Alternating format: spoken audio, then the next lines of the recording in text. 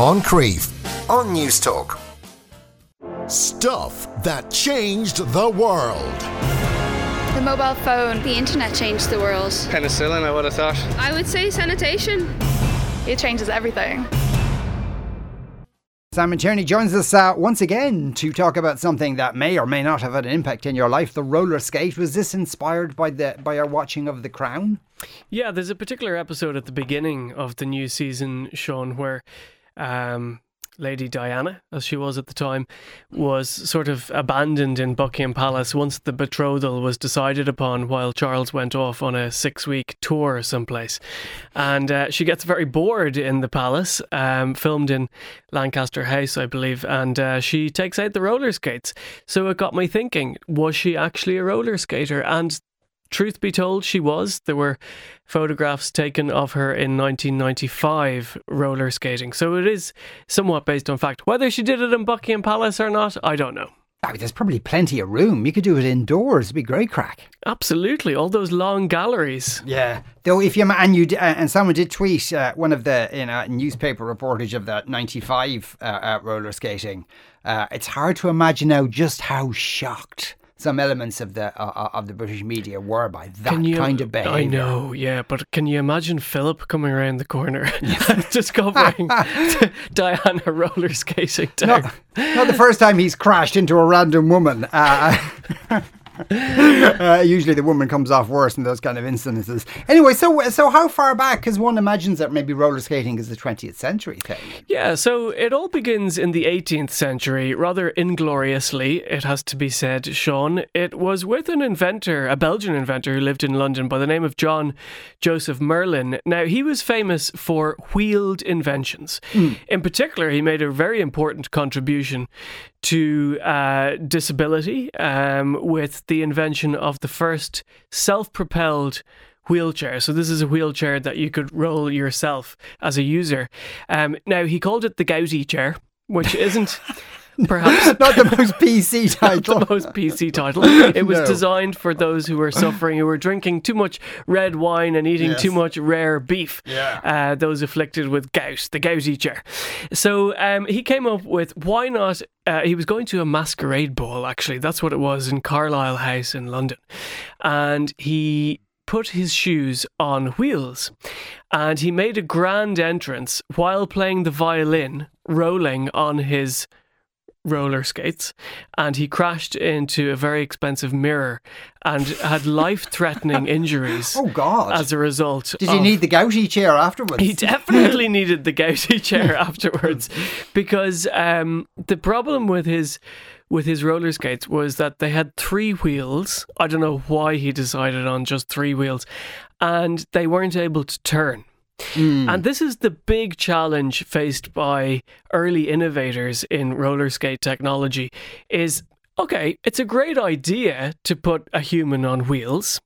Okay, let's see what we can do with that. But the challenge is, how do you firstly allow a roller skate user to turn successfully, safely, gracefully? And secondly, how do you allow them to brake, to stop? Those were 2 really important things that took about a century and a half to figure out. And it wasn't until 1863 that this story moves stateside to New York, when a furniture maker there by the name of James Leonard Plimpton, he invented the first successful roller skate, which he called guidable parlour skates. Right. And so from the name, he was intending them for indoor use. Exactly, yes. Yeah. And it's funny, I was watching Charlie Chaplin's 1916 movie The Rink earlier, just some scenes from it. And this movie, it takes place in roller skating rinks, which were really popular in London in the early 20th century, because it was generally considered an indoor sport, not nowadays where we see people going through parks. But you can imagine, Sean, every place is tarred now and you've got lovely smooth surfaces. In the turn of the century, I'd say it would be hard to find a nice smooth surface outside, for sure. Yeah, so this was, did he deliberately think of this as an alternative to ice skating, which obviously you can't do all year round? Yeah, so he was an ice ice skater. He was doing it for health reasons. When the snow melted in Central Park, the ice melted, he wanted to find an alternative, and he decided to try and adapt the roller skate. Now, he made it out of boxwood. I did tweet a photograph of it earlier. It looks very heavy, very bulky.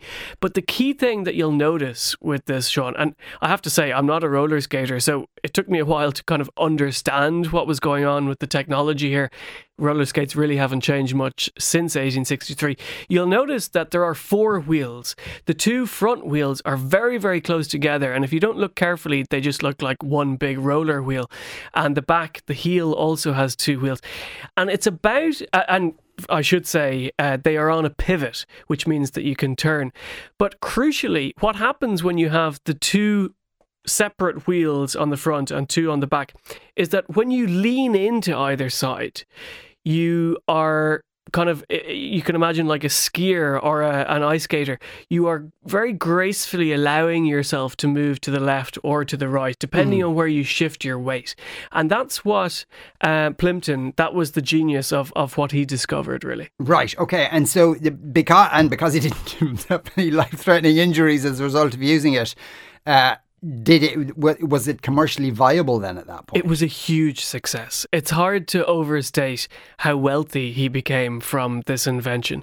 By the 1870s, he was opening skating rinks for roller skating, not just all over America, but he had brought it to Europe, and indeed he'd brought it to Australia. This was a global empire which he created of roller skating. And by the turn of the century, as I said with the Charlie Chaplin movie in 1916, it was considered one of the most popular forms of entertainment in America at that time. Who knew? Yeah, and it was also regarded, or those kind of rinks were regarded as quite wholesome and an alternative to doing sinful things. Yeah, so Plimpton was a real snob, and perhaps it's appropriate that there was roller skating happening in Buckingham Palace, because he saw this as very much the preserve of the upper classes.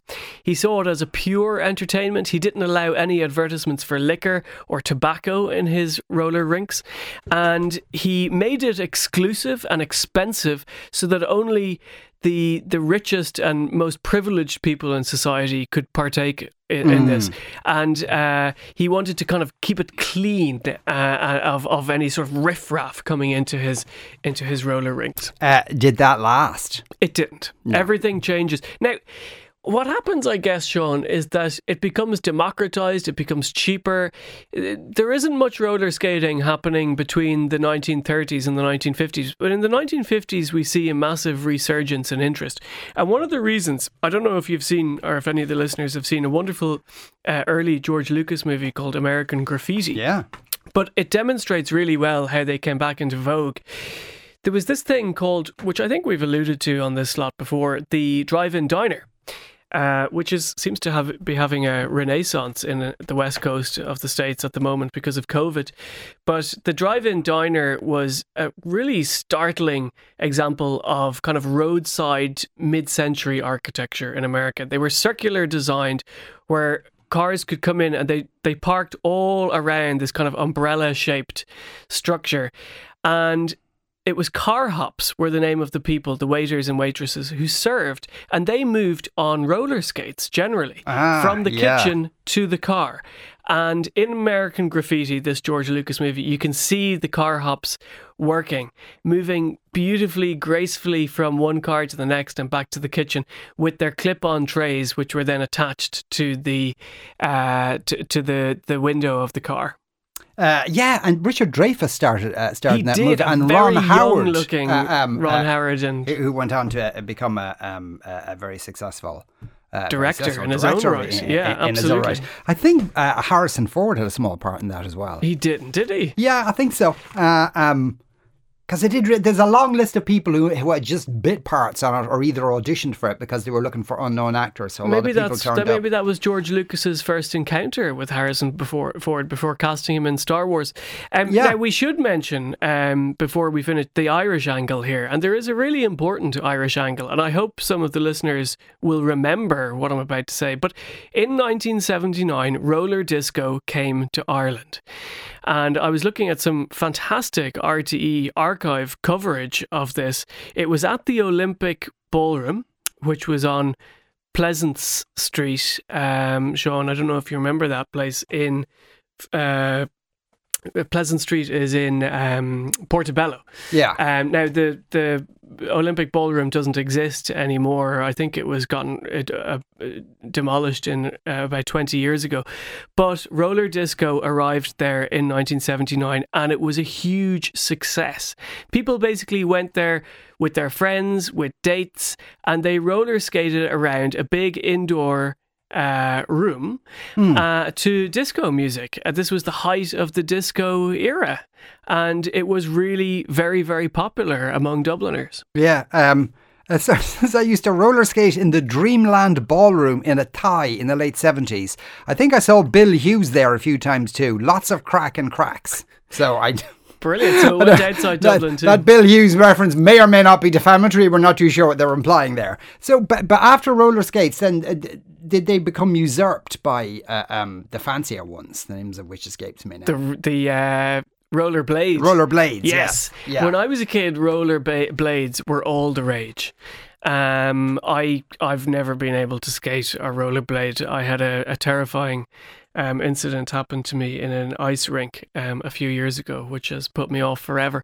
But the rollerblading thing was started by the Olsen brothers in 1980.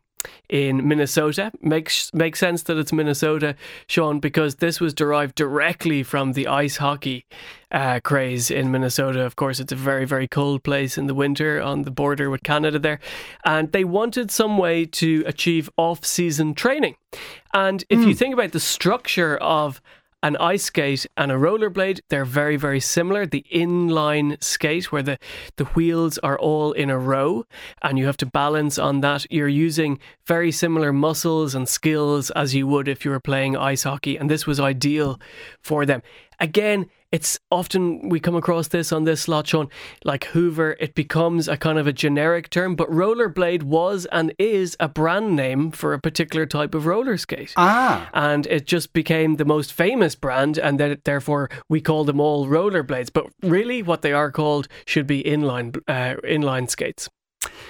So are roller skates gone now? We don't see people roller skating around the place anymore. Yeah, I mean, really. I use the canal quite a bit for coming to work, and I do occasionally see people roller skating there because there's the new kind of cycle superhighway along there, which is ideal for skating. To be honest, you don't really see that many people skating around Dublin. Maybe there are. I know roller derby is a popular sport in Ireland. Well, I mean, I say popular, it's still quite niche, but this is an indoor kind of contact roller skate sport. I'm not sure how it works, but I know that there are certain clubs around Ireland which are involved in that. Simon, thanks a million for coming into us. Simon Tierney there. Moncrief on News Talk.